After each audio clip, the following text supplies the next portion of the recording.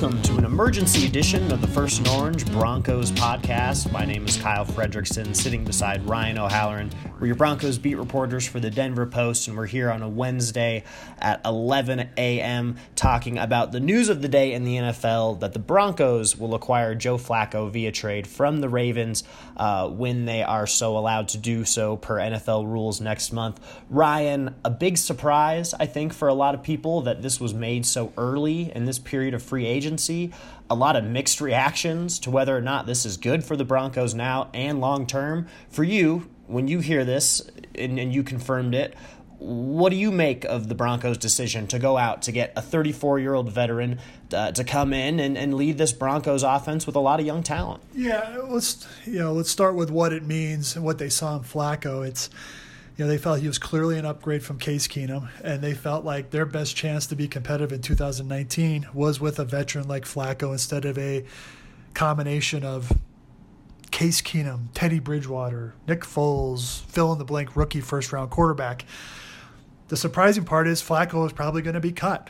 In fact, he was going to be cut, and the Ravens had moved on from him. They're committed to Lamar Jackson.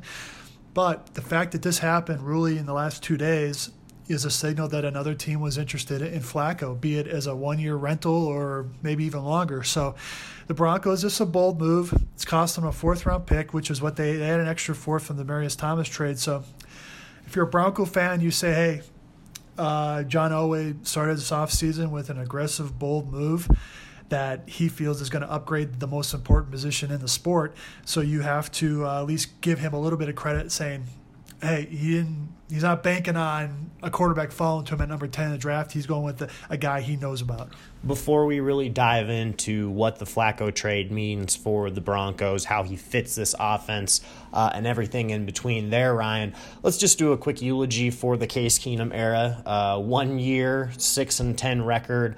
Obviously so underwhelming that the Broncos are willing to go in another direction after just one season. But this isn't quite necessarily the quarterback bust that falls in line with other Elway decisions, being that, the numbers line up with Keenum comparably to Flacco coming in terms of salary. And this was just a 2-year deal, Ryan. So for you, what do you make of kind of this experiment with Keenum, and what do you expect for him to happen to him moving forward in his NFL career? Well, I think it's anytime you move on from a guy after 1 year, it is a failure. It's not a failure on the scope of Paxton Lynch, because that was a first-round pick. That is a lot more of a valuable commodity. If this was a Keenum 4-year deal that they'd be under the hook for dead money for a couple of years from now, you'd say, what a colossal you-know-what.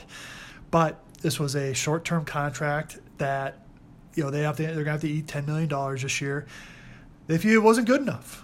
With a new coordinator and new system coming in, Rich Gangarello, the new offensive coordinator, is going to want a guy who plays under center a lot, who can power the football down the field.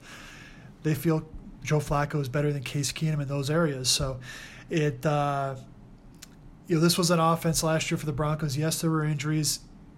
The injuries happen everywhere. It's the quarterback's job to lead this team through adversity. When he was asked to do more, bad things happened. When the running game was going and they playing with a lead, his damage was minimized. So it's a experiment that was worth trying. For him, it was worth signing here because he made a lot of money, and now he'll move on to the next spot. And really 3 options. Keep him, cut him, trade him. Really, there's 2 options, trade him or cut him, because he's not going to be here next year. So if I'm the Broncos, I'm calling teams, say, hey, how about a day 3 pick for Case?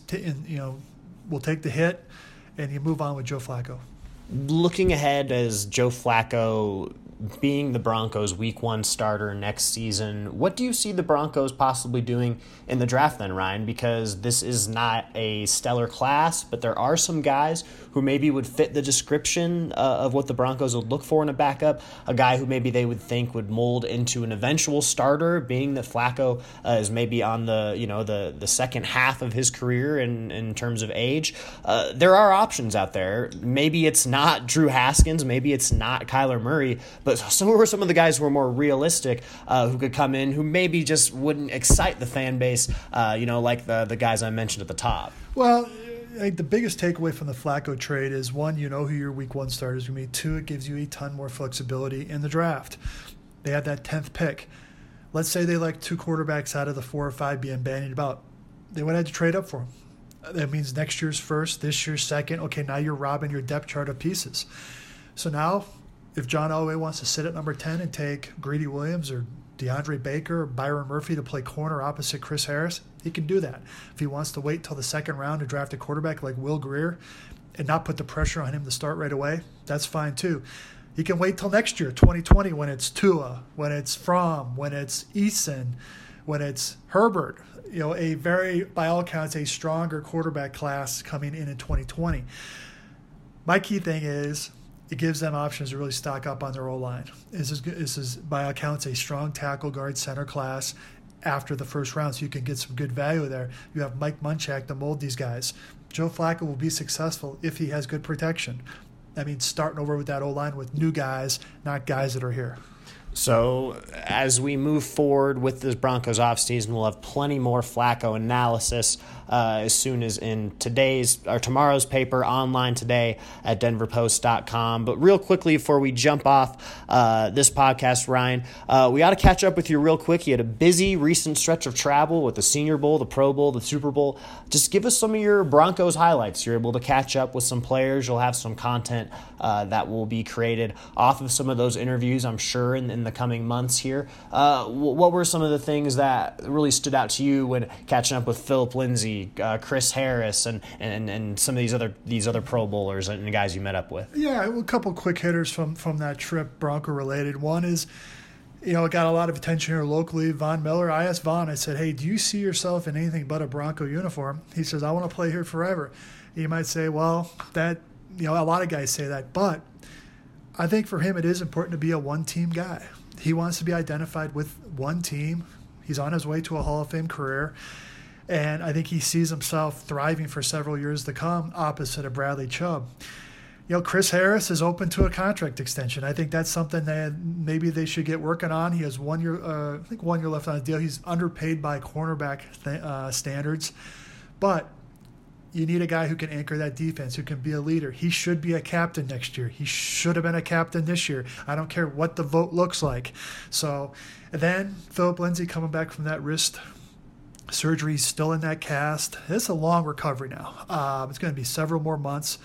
He sort of hedged on whether he'd be available for OTAs. Let's move on to Atlanta for the last point. Obviously, Pat Bowlen, Champ Bailey elected to the Hall of Fame. But on the ownership front, Roger Goodell was not happy. You could tell that when I asked him that. Yeah. He said he may get involved. That's what the trustees want. If it goes to arbitration at the league level, Beth and Amy Bowlen want Roger Goodell to recuse himself. Well, that's a whole other issue. So 2 days later, they get the word that Bowlen and Champ are elected into the Hall of Fame. Steve Atwater makes the cut from 15 to 10. That's a positive step for Steve, maybe getting into the mix next year. So it was an eventful Bronco couple weeks there, but now it's all about Joe Flacco and what this team will do in free agency, and also who will get cut to create salary cap space. The news never really stops. Of course, the NFL Combine also nearing at the end of the month, heading into March as well, so be on the lookout for more Denver Post content coming out of Indianapolis. But on that note, I'll sign off for the First and Orange podcast with Ryan. We appreciate you guys listening in. Of course, be sure to subscribe to all of our content at denverpost.com. You can also get the print edition delivered to your doorstep every single morning.